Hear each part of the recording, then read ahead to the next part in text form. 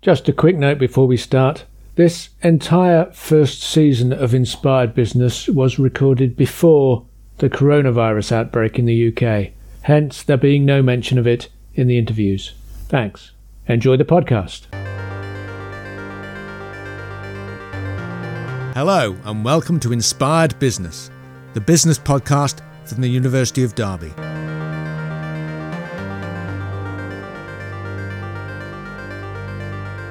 During this series, we are bringing you inspiring stories from across the business landscape in Derby, Derbyshire and beyond. We discuss the issues affecting your business and provide key insights from our guests for you to take away. I'm Toby Bradford, your host for the series. I'm joined by my co-host, business expert Angela Tooley, who will offer you valuable analysis on the topics we cover. This week, we take a dive into the entrepreneurial world and consider what large business can learn from the idea of being an entrepreneur.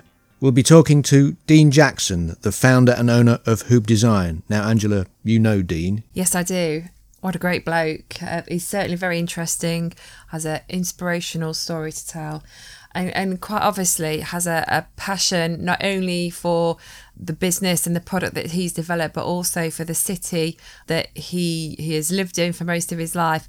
And he's now running his business in, giving something back to the city. Yeah, and he takes us on that story, on that journey from the spark of the idea to a successful company via the Olympic Games. And how he got there is a story in itself, and it's wonderful to listen to him telling it. Yes, indeed. But he also has some interesting thoughts about entrepreneurship, and in fact the word entrepreneurs itself, and how that can apply to larger businesses. Yeah, it's interesting, isn't it, the word entrepreneur? And we've always had people who have started and run their own business, but it's a word that is only really come into its own in the last sort of 10 years, really. We all have great ideas, but how many of us actually take those great ideas and turn them into something that's a financially and commercially sound business? And really, perhaps that's something about the definition of entrepreneur it is about someone who takes those risks and actually is prepared to have a punt and perhaps accept those knockbacks and bounce forward from them. And Dean certainly is able to tell that story as well. Dean very much tells that story. There are lots of risks and punts involved. Angela will be back later for our analysis, but for now, let's hear what Dean has to say. I'd like to welcome Dean Jackson to our podcast. Hello, Dean. How are you, mate? I'm very well. I'm sitting in Dean's office. There's a racing bike, a chopper, a bulwarker, a picture of a space hopper and an Evel Knievel toy on the wall. I'm feeling at home here. The image you could have of the bulwarker and the chopper, of me riding around looking like some 70s muscle-bound bike rider. Yes, that's an interesting idea. That's an interesting idea for our listeners. But we're not here to talk about that. We're here to talk about you and your business. So tell me, what is Hoob? What is Hoob? We're a company based around making products to make athletes faster. Now, that's been born from a world of wetsuits and triathlon that we started in. And I wanted to reinvent the wetsuit category for triathlon swimming and open water swimming. And as we come onto dry land from that water world, I tried to frame the business as to what our core competency is. And it came down to speed. So we are about making athletes faster and rewarding them for all the effort that they put into their training. So the company started with an idea. Yeah. So it was just one idea. And a desperation to pay a mortgage. Oh, really? Okay. Yeah. But where did that idea come from initially? Well, it came from the thoughts of my head of thinking, you're too stupid, Dean, because if it was a good idea, someone else would have thought about it. But I'd worked for several brands. I was 40. And I knew my cards were up and my number was up, whatever that saying is. I knew my day was ending when the CEO of the company I was working for, and I was running global sales, he just said, Dean, I think it's time we parted. I can't afford to pay you anymore. You've taken us to number one in wetsuit world with this brand. And we were based in Derby, actually. And I was running the Seattle office, so I was commuting a lot. And, we got to a good place. Commuting to Seattle? Yeah. Wow. Yeah, once a month I was there for a week. So I got good air miles. I was platinum status. I had a big seat. And but I knew it was coming. So a couple of months before, I'd written a business plan. And I thought, now's the time to do it on my own. But yeah, what's my point of difference? And I'd worked in running shoes before, and I've worked for several sports brands. And you had shoes for runners for different foot types and different kinetic chains and all of this. I thought, why isn't there different suits for different swimmers? You look at women, they've got less dense muscles, they float better.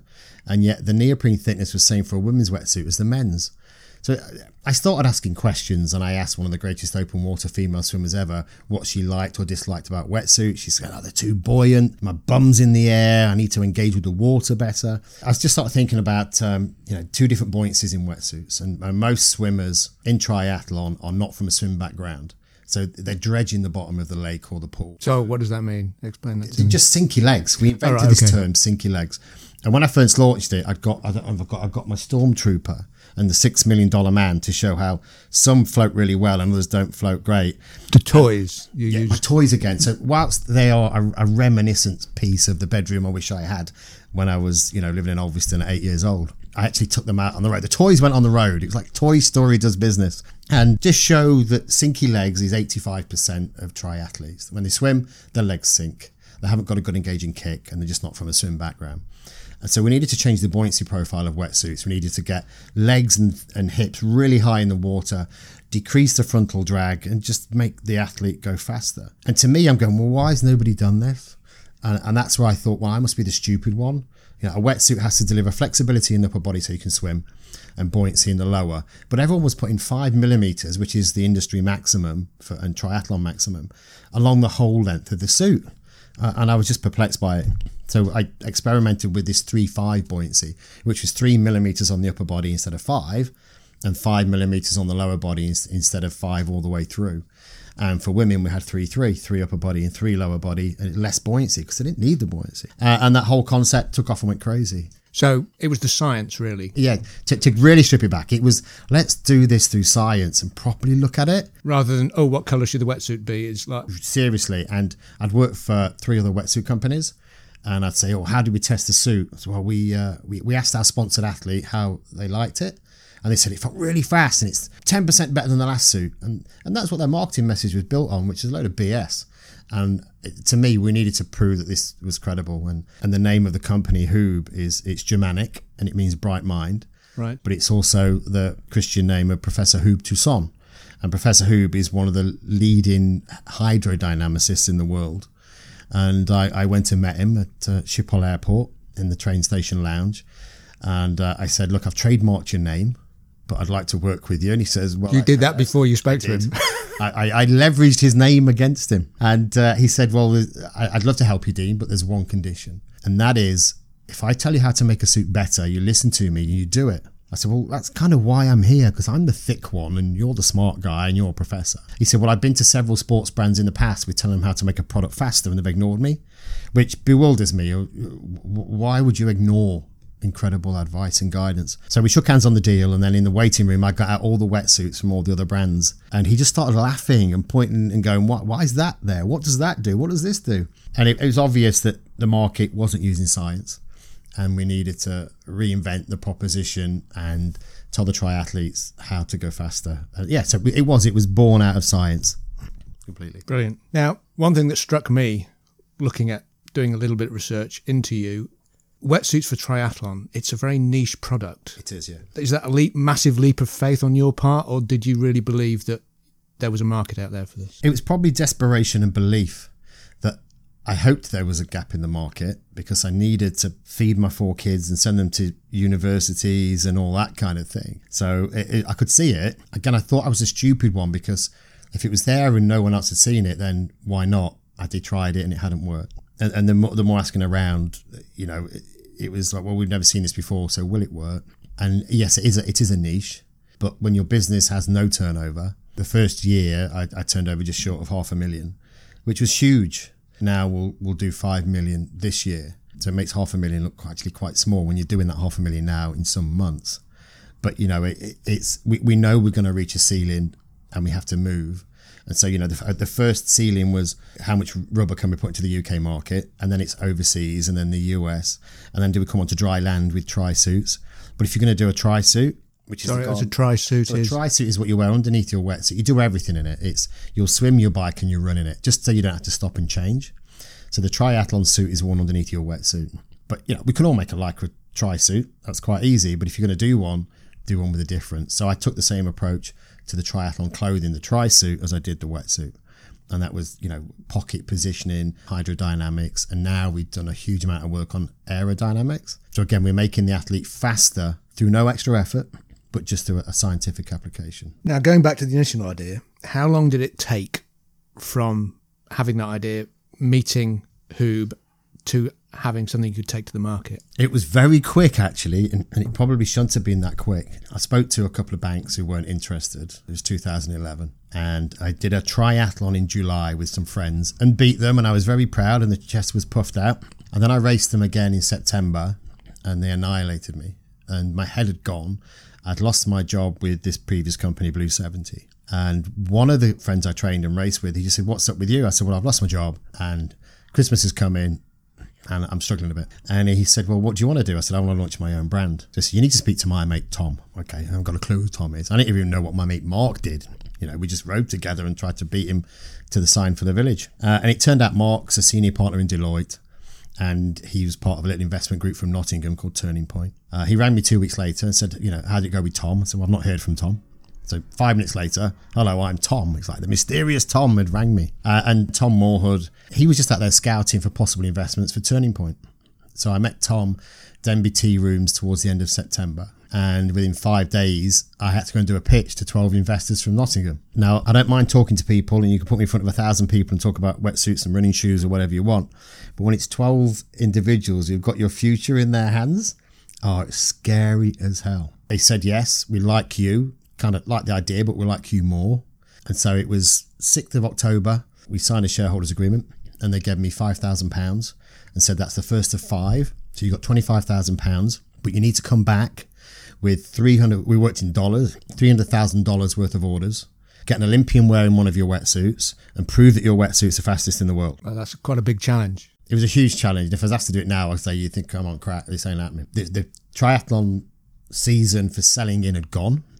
All the shops had brought their stock. But I got straight on a plane, cheapest flight, cheapest hotel I could find. Went to Hong Kong, met an old contact, and went to the factory with my drawings of the Wonder wetsuit. And they went, "You can't do that. You won't be able to do that." And no one's done that yet. So we worked our way around it. We kept some beautiful technologies, some new stuff that I should have patented at the time. Right. But I needed to get to market. So I just rushed this through.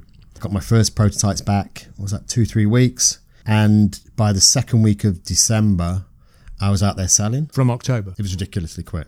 It was crazy. It was whirlwind. And I remember walking around a store in Sussex, and I got my wheelie bag, and I'd met the buyer, and I got all my samples out. "Yeah, I'm going to give you an order." And I got straight in the car, and I drove down to, I was going Brighton way. And at this point, Christmas week, and the weather was dreadful. And my wheelie bag's rattling away down this cobbly road. I'm like, what the hell am I doing? What is going on? I've got these samples. I'm really late. I've got to hit the next milestone, otherwise I don't get any more money. And I've got me £5,000 dripped in. And then to lift my spirits, a friend from America said, "I hear you're doing a wetsuit brand, and I know you'll pull it off. So here's a $200,000 order." Blimey. So with some orders from the UK, a shop that doesn't exist anymore, Total Fitness in Nottingham, had a lot of faith in me, and a shop in Manchester, Royals. I hit that landmark with 300,000. So it's like, right, they can help fund that now. But I had to go and get validation of the product. So Olympic Games of 2012 in London. And so what year was? This was 2011. 2011. So I thought, right, there's one. I got the orders in. Check 2 is get an Olympian wearing it. Well, there was 2 Olympians, Alistair and Johnny Brownlee, who were signed up with other wetsuit brands, and I'd done the deal for one of them. So I thought, well, I can't get near that. But they needed a pilot for the game, somebody who was going to swim like a fish, bite like a demon, and then it didn't really matter what happened. But they were just going to lead Alistair and Johnny to get them to the run safely. And there was 2 athletes in line for it. So I went and sponsored both of them. So I went back to the investors. I said, look, I can't guarantee which one it's going to be, but I've got both. So 3 athletes going to represent Great Britain. 2 I can't have, but 1 I can have. Great, tick. It turned out that none of those 2 went to the Olympics. They picked a complete outsider, but yeah, I'd done my bit at the time. And then prove it was the fastest. We went to the Netherlands with Professor Hoob, and we went to Eindhoven, and there was something called the MAD system, which is the measurement of active drag, which is a wind tunnel for water, if you like. And swimmers swim along a 25 metre long, almost a ladder, and it measures their force and frequency and gives you a a data point. It's the thing they touch within in the pool as they're swimming along. And that had one force plate on it. That cost me €5,000 every time I went. So I went, met Professor Hoob there, did some testing. Yeah, your suit's faster. Your women's is definitely faster because there's less buoyancy and they're engaging with the water better. So I got that data. And that was it, tick, tick, tick. So the investors said, right, we'll give you £100,000 now to buy the stock. So friends got a little warehouse. I put my first delivery in there. And I delivered my first wetsuit to my first customer. I delivered it to him in Hyde Park on 1st of May, 2012. So we've gone from October to May, China sourcing on boats, flying some stock in to the first sale. And from that first sale till September, which is my first financial year, we did £500,000. It just... From nothing to £500,000. Yeah, from nothing. You know, I was a bit like Dennis Waterman. I wrote the theme tune, sang the theme tune. So I designed the product, marketed the product, sold the product from my kitchen table. And after the first few sales, I invested £4,000 in converting a bit of my garage to an office. Just had knocked down for an extension. I was gutted. But you got that foothold in the market. That was the important thing. What would you say was the most important thing? Having triathletes, international triathletes, looking at your suit. So you said you couldn't get the Brownlee brothers, but you had some pilots. So how did you go from that to getting it visible, is what I'm trying to say. Yeah, good question. I'm a huge believer in taking punts. And there was two brothers who were world champions, the Raylart brothers from Germany. And I just packaged up 2 wetsuits and sent them to them. Please try these. A little bit naive because, there's sponsorship deals around and all that. And this was 2012, April the 1st. And there was a triathlon being streamed from the States. And it was being streamed. It was one of the early streamed live events because Lance Armstrong was competing in triathlon after finishing his cycling career. This was when everyone thought it was kind of clean. And out the swim, the camera's zooming in at the first swimmer coming along. And I'm seeing this red flash. And I've got a red technical piece on my wetsuits on the bicep. And I'm sat there in the middle room. The wife's in the kitchen. I'm seeing this little red flash. And Michael Raylott got out of the water first in my wetsuit. And I'm crying. My wife said, "Are you all right?" I go, "Yeah, I'm fine. It gets me now thinking about it. And straight away my phone's going. Was that you? Was that your suit? What was it? What was he wearing? I got a message back from Lance Armstrong's management. He wants to wear your suit. Can you make him one with yellow inserts for Livestrong? Oh, yeah, absolutely. And I made the suit and I put it on social media. Here's this, guess who this suit's for? 3 months after, I think it was, he got done for cheating and all that stuff. But Michael Raylott coming out the water first was a massive moment. And that was a pure punt that I just sent them the suits. And I got as many athletes as I could and I put suits on their back. There's a young girl who did the Olympics in London called Flora Duffy, an up-and-coming talent from Bermuda. I gave her a suit. And she wasn't anywhere in the swim in London, but it was a suit coming out the water. She went on to become triathlon world champion and big money took her elsewhere.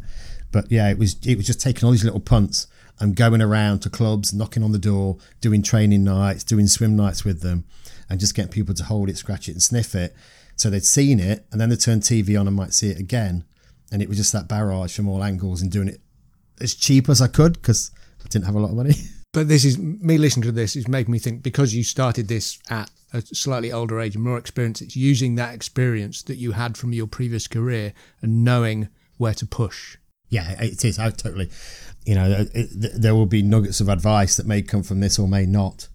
But I'm a huge believer in, don't just run at it because you like it. Know it, understand it, and get under the skin of it.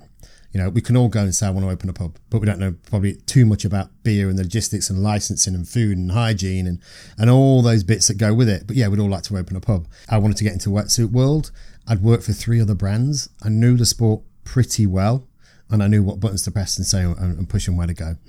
Yeah, big time. Now, we've talked a little bit about beyond wetsuits, and you've branched out at times, haven't you? You've gone into events management. You've been with Jensen Button, bring his triathlon to Derby. Is there anything else you've branched out into? No, I think I learned a lesson from that, though, as well. That just by talking to Jensen, he rang me up one day and just said, "Can I have some wetsuits?" And I said, "I can't afford you to wear that because I know how expensive Jensen Button is." He said, "No, it's outside of Formula One. It's just look after me and my mates and it's all good." So a wonderful opportunity, and got to know Jensen and his team. He had a triathlon in Luton. I said, "You need to bring that to Derby." And what convinced me, so, other counties want it, the cities.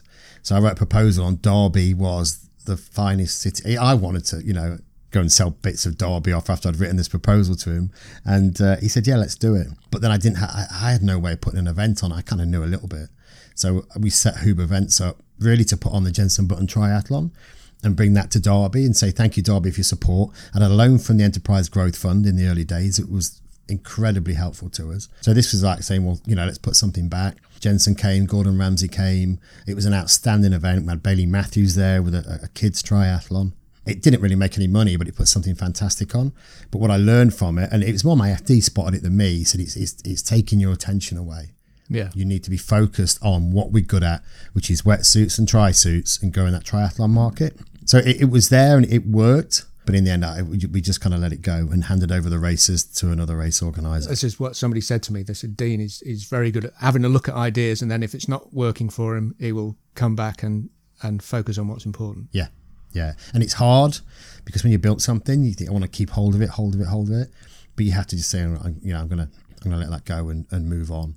And I had aspirations to move into cricket and look at that sport, because if we can improve triathletes' performance and cyclists' performance, who's to say you can't take any sport to bits and pieces and put the pieces back better and lighter and stronger and more efficient? So yeah, played around with all kinds of ideas, but you've got to come back to what you're good at and what you know. But you have diversified to a degree. There's cycling wear, general training wear, casual clothing, jackets, stuff like that. Yeah, I've tried to fill the triathlete's wardrobe. Triathletes are very proud to be what they are, which are immense athletes, very committed, very focused. And they kind of want to wear a badge of honour of triathlon. So I wanted to fill the wardrobe with the training wear and the competition wear. And we moved into the soft goods, the nice casual items. They're never going to be big number sellers for us, but it just keeps that triathlete connection. Because they're proud of wearing Hoob wetsuits. They think, it'd be nice just to have a little bit of a Hoob. It really is. It's kind of that work, rest and play thing. If you're into motocross, you're going to wear as many brands that reflect motocross as possible, so your peers in that sport recognise you're into motocross. Runners do it. They'll wear brands that typically aren't high street, be it an ASICS, be it an On or a Hoka or something. And you can look at someone and go, yeah, you're a runner. And it's that community and it's that tribal piece that I wanted to be part of. So it's never going to move the needle massively. It's always going to be a burden of stock, but we're at the heart of it. We tried to do it for women. It was more difficult because there's so many brands competing for that. Right. And we kind of said, well, let's stay in the space, but pull back a little bit. We did a range with Gordon Ramsay's wife, the Tana collection. And it did okay, but I wish it could have done better. But without scale, you don't get the better pricing from the factories. And without the better pricing, you're limited to your sales channels, blah, blah, blah, blah. Is there anything else you're going into? What's next for Hoob in that sense? Well, it's cycling now, and we're going to hit limits on wetsuits and rubber and around the world. We've still got some big territories to go out on wetsuits and triathlon, Germany and the US especially. But cycling you could say it's overcrowded, but I kind of quite like that because there's a lot of overcrowding of Me Too, and I want to go into cycling with an aerodynamic benefit. So the fastest suit for cycling on the track in the world at the moment we make. The fastest team for pursuit in the world, or one of the top three, we make their suits. And that's the guys from Derby, the Hoob Wattbike team. And I've gone right at the very top of the pyramid, so my technology can filter down. And it'll not only filter down the cycling pyramid, it'll bleed into the triathlon pyramid. So now when I talk about aerodynamics in my triathlon suits, I've got credibility behind it. I got testing with Dan Bigham from the Hoob Wattbike team at the amazing Derby Arena where we do our testing. And then we've got wind tunnel facilities where we go as well. So we can package it all up, and what we learn in one field will benefit in the other. So cycling's a push for us. Investment is needed in that. The team that we have came to me initially for some clothing, and then I said, I'll give you a bit of money, and then we're doing their suits, and each suit they wear, if you retailed it, would be £5,000. And then they go, we just become national champions, we need 2 suits. Oh, dear my head. But it gives us that credibility. But do you have suits for retail that aren't £5,000? Yeah, we do. Yeah, and for £300, we'll get you a very fast cycling suit that you can step onto the track and know you've got a competitive advantage. Whilst the rules allow it, they're constantly changing the rules. Cycling seems to hate innovation. They did it with Graham O'Brien, Chris Boardman, and they're now doing it with the Hoob Wattbike team and our cyclists and the clothing that we're producing. You said previously you didn't like the word entrepreneur. Nah. But that's what you are. You get stuff done because that's what an entrepreneur does. Yeah. I think it's because I'll open up LinkedIn and there's lots of people calling themselves entrepreneurs. And I sometimes wonder if you've earned the stripes and sweated enough to call yourself an entrepreneur. I can't call myself a doctor. You know, maybe I could say I'm doctor of triathlon. I don't have the qualifications and I haven't done it. I haven't been to the university and done the masters, PhDs or whatever you need to become a doctor. And I just think it's a term that is maybe used by people who maybe aren't quite sure. I'm an entrepreneur. Have you really put your house on the line? Have you really sweated it? Have you lost properties? Have you lost businesses? Have you been knocked down and got up again? So I prefer the term hurdler because you start off on the B of the bang with great gusto and you hurdle, and then you'll have another one and you might knock a couple down and you may fall down yourself, but you're going to get up and you're going to run again. And you're running at speed and this hurdle's coming towards you. I just got to bloody get over it. And you've got to hurdle it. And we're hurdlers on a never-ending track because you never have a 300 meters, or there's always something. They may become less important than what they were, or they may be even bigger and more important than what they were. But there's always something you've got to get over. So, yeah, I don't like the word entrepreneur. I'd rather say I'm a hurdler. My next question was going to be, what are the essential skills for an entrepreneur? But I suppose we should say, what are the essential skills for a hurdler then? Yeah, so the essential skills for a hurdler, I think you could be a 100-meter runner or an 800-meter run on a track and think, I've just got to worry about running tactically in a straight line or around the bend or just run my own race and have my tunnel vision. I think when you're a hurdling entrepreneur, you've got to be a bit stupid.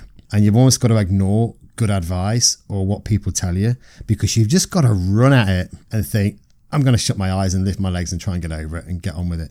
Because once you've done it a few times, you'll keep doing it and doing it and doing it. But with the benefit of the experience that you talked about before, sort of having that within your mind when you're throwing yourself over that hurdle. Yeah. I've done it before, and I know if I lift my knee high enough, I can do this. And I can get over it, and I kind of know what the next one might be, or I know that in 4 strides I've got to do it again, and 4 strides I've got to do it again. You're right. It teaches you the space between the hurdles. And if you don't make it over that hurdle, think about why you didn't make it over that hurdle, analyse it. But there's another one coming, so learn quickly from that one, because there's another one on its way. Yeah, definitely. The experience counts huge amounts. And again, maybe that goes back to my distaste of the entrepreneur. You know, hey, you're 23 years old. Yeah, I'm an entrepreneur. Yeah, we in this day and age of social media, you know, there are some amazing entrepreneurs that are doing stuff, you know, with videos and that my son shows me and bewilders me, but they're great. They're building incredible businesses from it. But I just think it's used without that wealth of experience that can change the outcome. You know, I had a business before and it collapsed. It was a running shop in Nottingham. I had one in Derby that I grew and built, and that's still going today, and I'm no part of it. But I went to do it again when I had many other businesses and I had too much going on and I had to close one down. But what I learned from that, you just get up and go again. So back to that experience. Now, one of the reasons we're doing this podcast at the moment is about entrepreneurship and why it's important to the UK economy. What's so vital about hurdling entrepreneurship to the economy in general? Well, I think we're the entry level of employment. You know, when we're growing, once we get moving, we're taking on staff at a great rate, and we're unlikely to be hemorrhaging those staff. It's going to be a growth until we get to, I don't know, there'll be some stats somewhere that says once you get 30, you might bleed up or down depending on what your turnover is. I can have a bad year and I'll still be needing more staff. We're going to keep growing that. You know, we're taxpayers. We're not big enough to domicile at different points around the world, so we don't pay tax. You know, there are lots of things that we can benefit to offset some of that tax, but because we're small businesses, we're probably not savvy on that. You know, we're quite good. We know about R&D tax credits, and we know about patent box, and we've been as smart as we can, you know, on the tax that we're paying. But I think a lot of small businesses, you know, they'll get up, they're making profit, and they're reinvesting again. They're reinvesting people, and it's also the fresh ideas for the future. We've got some big companies in this city, Rolls-Royce and Toyota. They're there and they're surviving off local smaller businesses, be it from engineering or supply chain, feeding into that.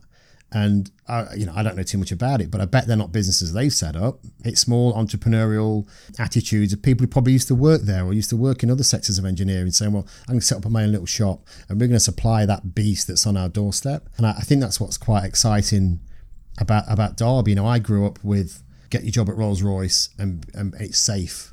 It's nice to say, well, go and work at Qualcast or Rail, Combustion and all Celanese and all that, and get on the pathway and stay with the company for many years.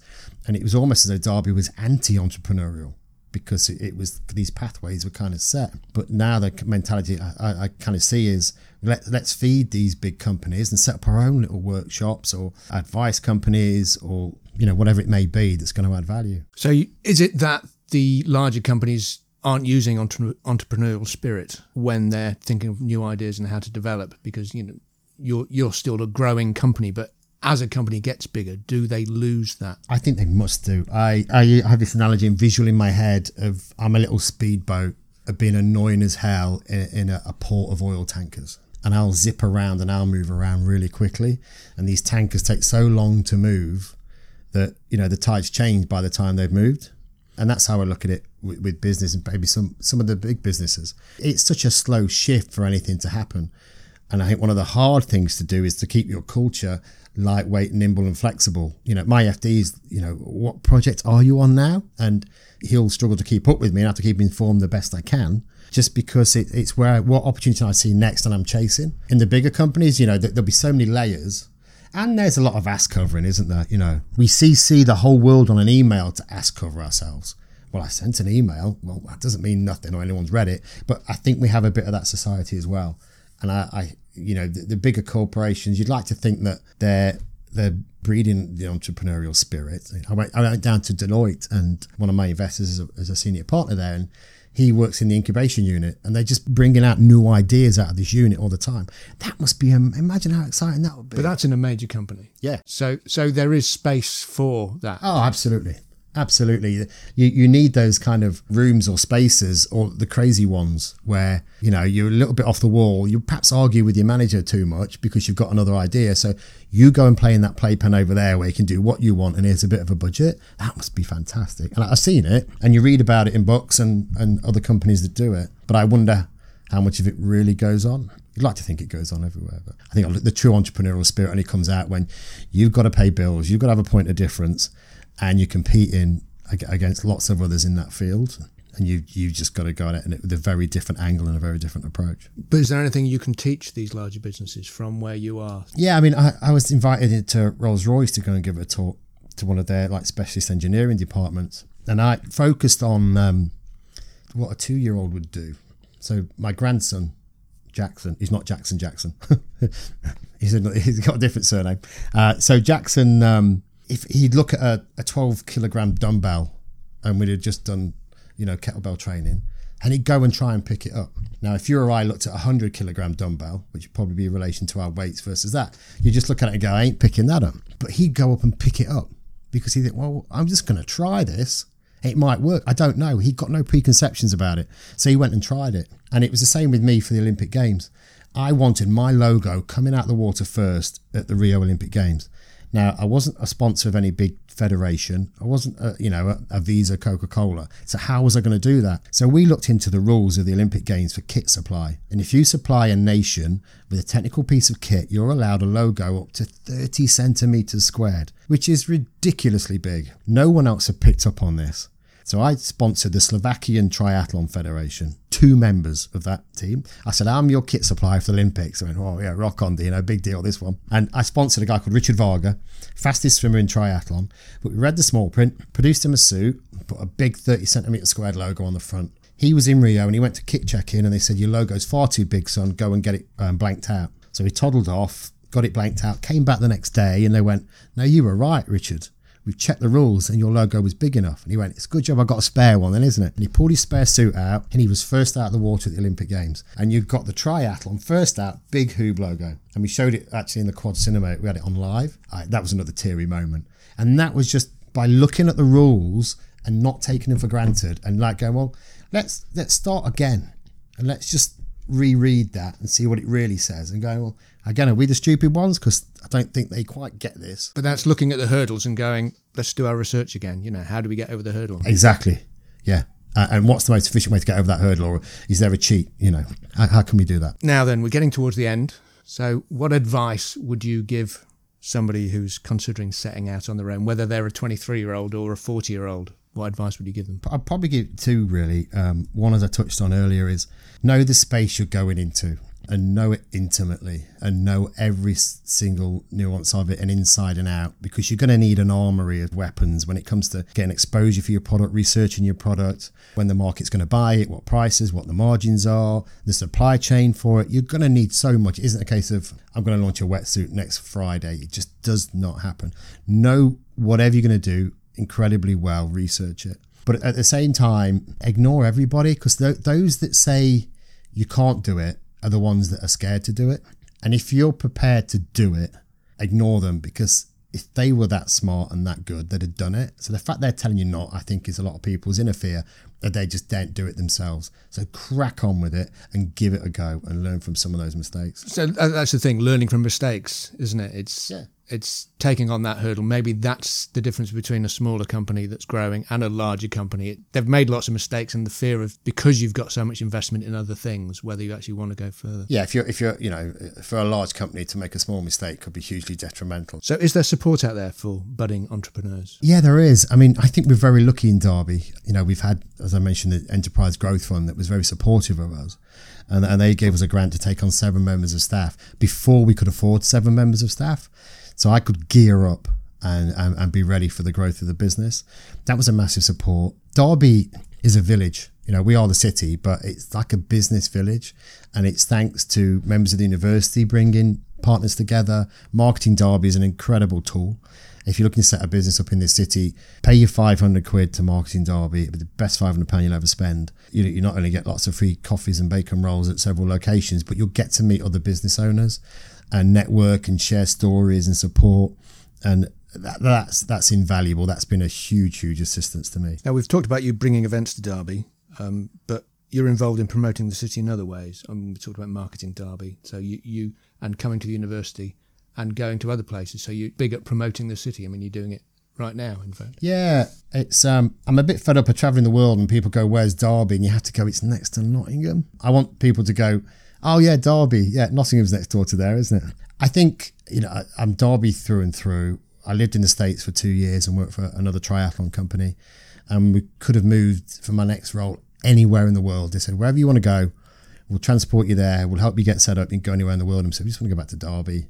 And I think it's that, like I touched on, that village feel. And I'm proud of it. If we can bring star names to the city and triathlons, I'm part of a group of businesses that have helped bring the Darley Park concert back to Darley.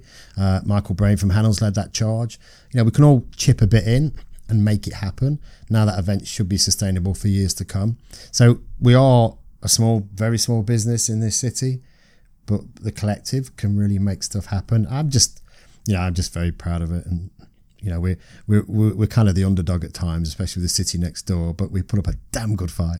Dean, what do you consider to be your greatest achievement with Hoob? Oh, do I just have one? I've got 2 really. I think for me it was when we put our sign up on this building, which is a beautiful building on Full Street, a huge amount of history. And I came and stood outside when we did that and had a very teary moment. Just, this Ulverston lad who ain't the brightest has managed to achieve this, which for me was a wonderful thing. It serves a living for a small, incredibly productive, fantastic team. That was a proud moment for me. And it's kind of putting your mark on the centre of the city of Derby. People kind of see it and they may be inquisitive as to what it is. And you say, well, I did that. But I think the main one for me is the fact my family are proud of me. It makes me immensely proud. And when my wife's proud of what I've achieved and when they talk about it with excitement and enthusiasm. So yeah, I think it's that really. It's making others proud kind of does it for me. And what's your favourite product? I mean, I've been looking through your inventory. There's swim float for people with heavy legs, which I think is a lovely idea. Yeah. And it's called the Big Boy. And the slightly smaller version for women is called the Toy Boy. My favourite product, I think, is our black T-shirt, because I obsess over T-shirts. And we found a lovely T-shirt supplier and it fits great and it's comfortable to wear. So yeah, there's lots of science and aerodynamics going on, but I just really love my black T-shirt. You weren't wearing a black T-shirt now. Yeah, it's a Hoob prototype one that hasn't got Hoob on it. I'm testing the fit and shape. The problem is I keep changing with shape and holidays and things and going, this T-shirt's now a bit tight, change the cut. One thing I wanted to ask you keep saying I'm not the brightest and you keep... Yeah, I probably need to work on that. Yeah, you do. I think for somebody who's achieved what you've achieved, I think maybe it's not what you think it is. It's that imposter syndrome, isn't it? I'm here and I am not, the one with the degree, an engineering degree. But here we are. Yeah, I mean, I'm dyspraxic as well. I think that's probably didn't help me through school. But I think that's allowed me to look at things a bit differently. So I think you're right. I think I have skills that I don't recognise, but I have, inabilities that I do.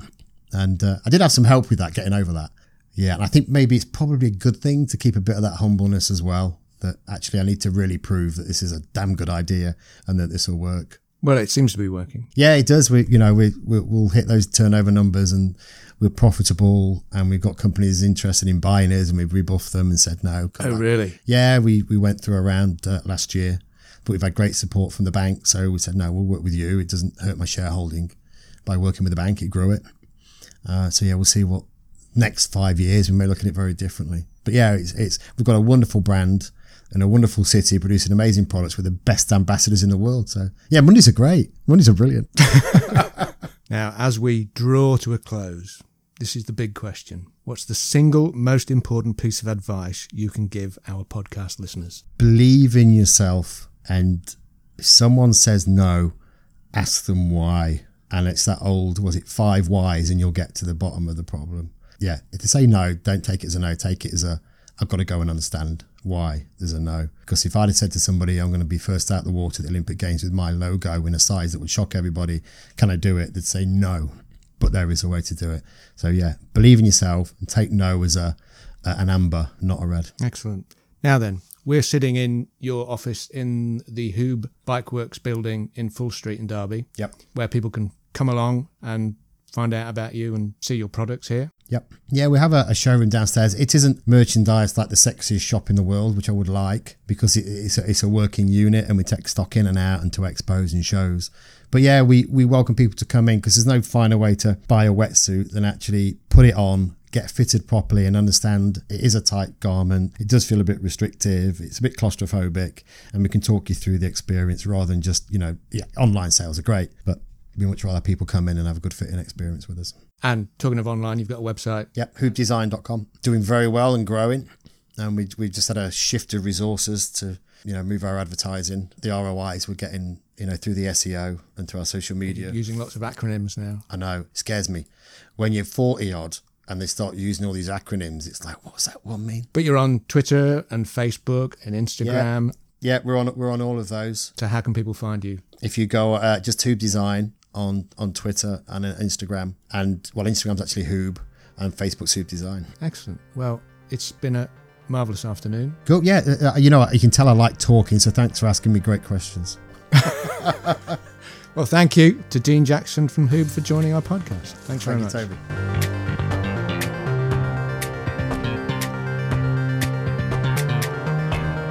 Well, we've heard from Dean, and he's told us about his journey with Hoob that started with an idea for a niche product and developed into a successful business. I've been joined again by my co-host Angela Tooley, who is our resident business expert. So Angela, we talked earlier on about taking a punt. Dean had some extremely interesting stories about how he did that. Oh yes, and you can't deny there was an incredible amount of luck involved as well, in the fact that he started his business in 2011, the year before London 2012.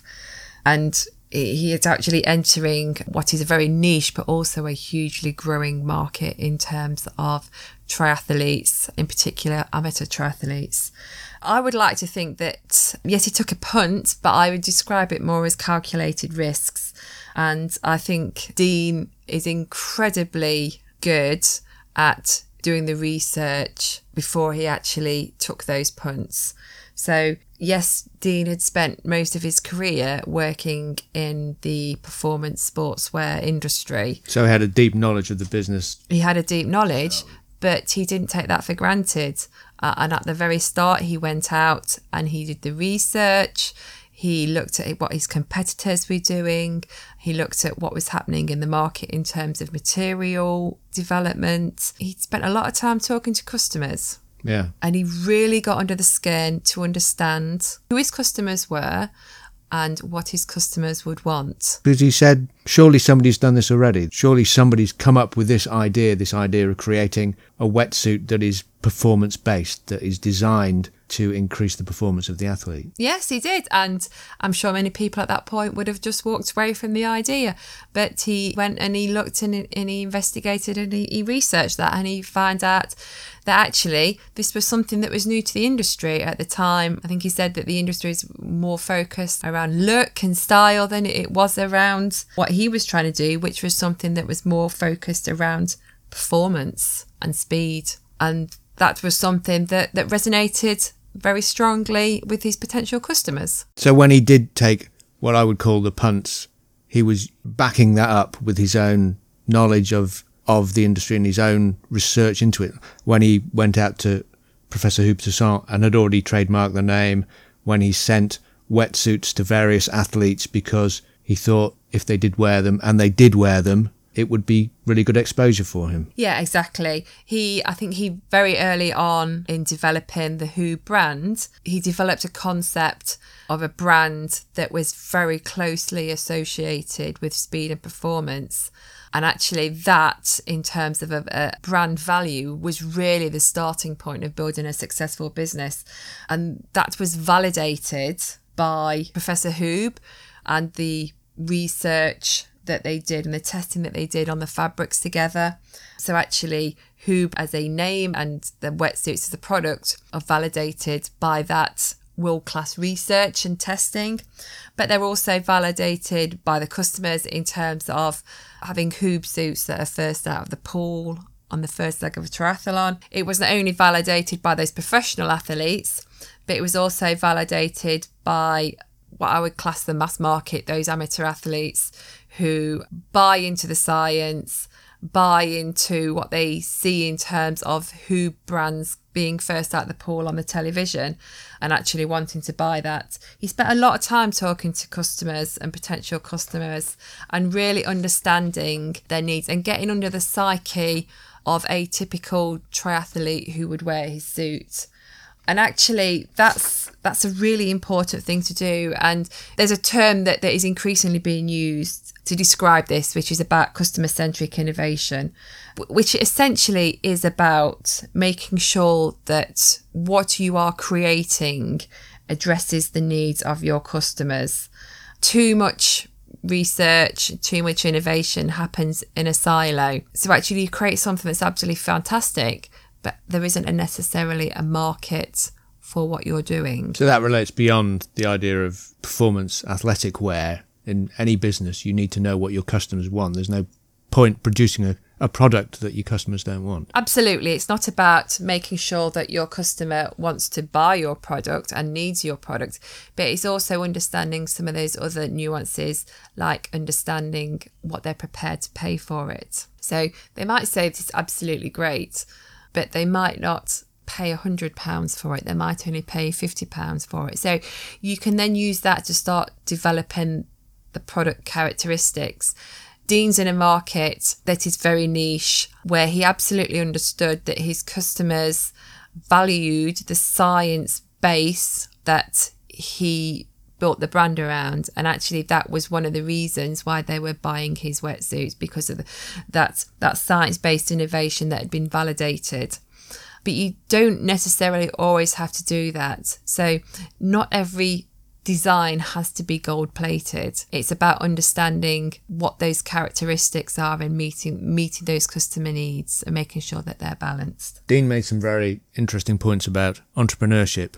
He doesn't like to use the word entrepreneur, he likes to use the word hurdler, in the sense that every challenge is a hurdle. You either leap over it without a scratch, or you hit it and learn from why you hit it, and then get up and ready for the next one, which is coming up fast. He also made some interesting points about how those entrepreneur ideas can be used within big business. Do you have any thoughts on that?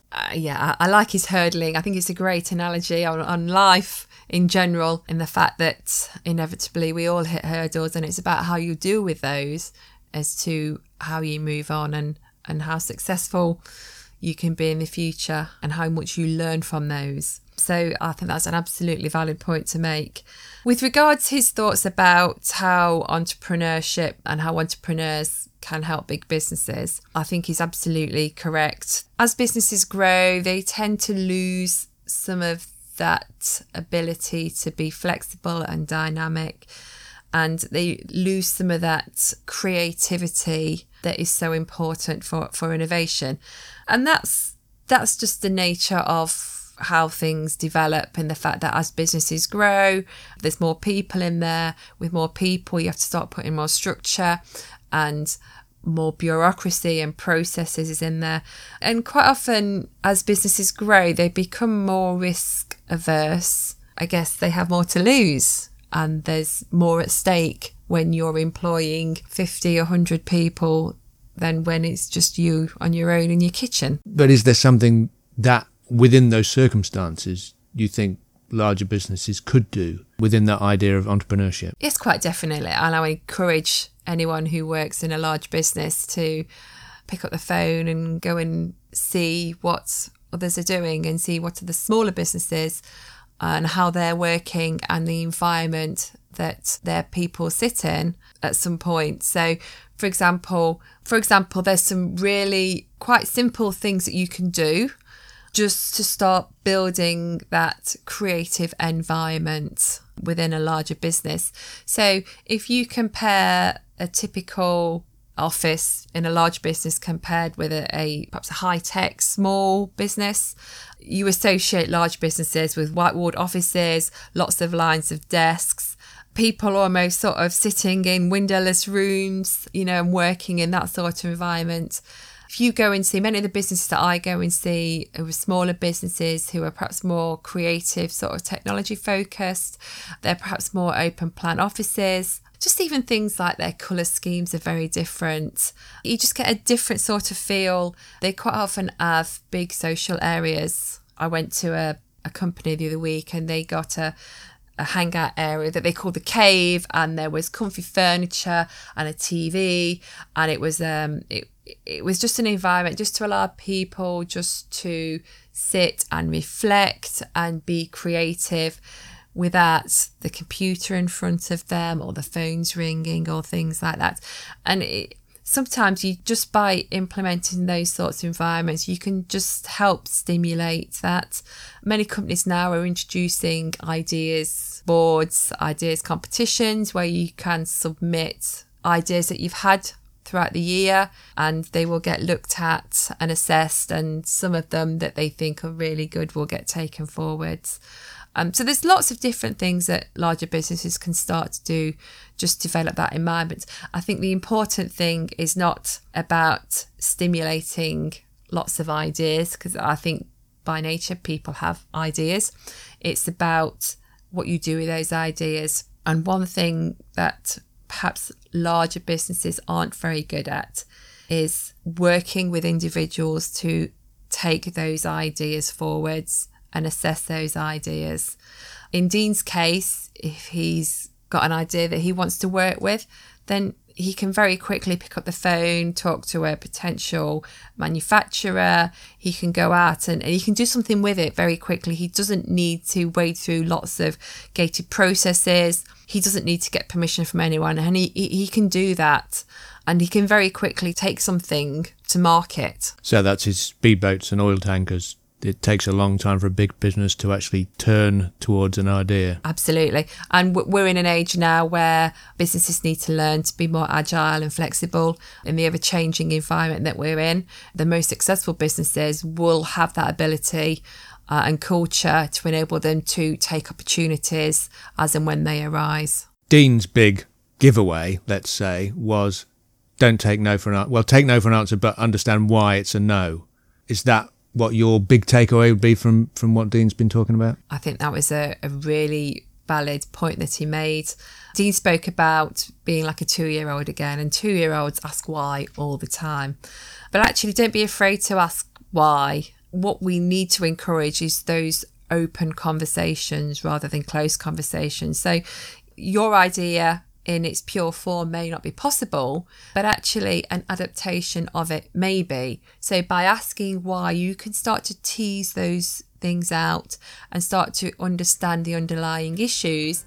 You can start to develop solutions for those challenges and for those issues that have arisen. Thank you very much, Angela. Next time, we'll be joined by Trevor Williams, former chief economist at Lloyds Bank and a visiting professor at the University of Derby. You've been listening to Inspired Business, a podcast from the University of Derby telling amazing and inspirational stories from businesses in Derby, Derbyshire and beyond. Please subscribe to the show wherever you get your podcasts. Leave us a rating or review and tell a friend who might also like to listen. Also, if you'd like to be a guest on a future episode of the show, please get in touch. You can find contact details and more information about the series at derby.ac.uk/inspired business. Thanks so much for listening. We'll catch up with you again very soon.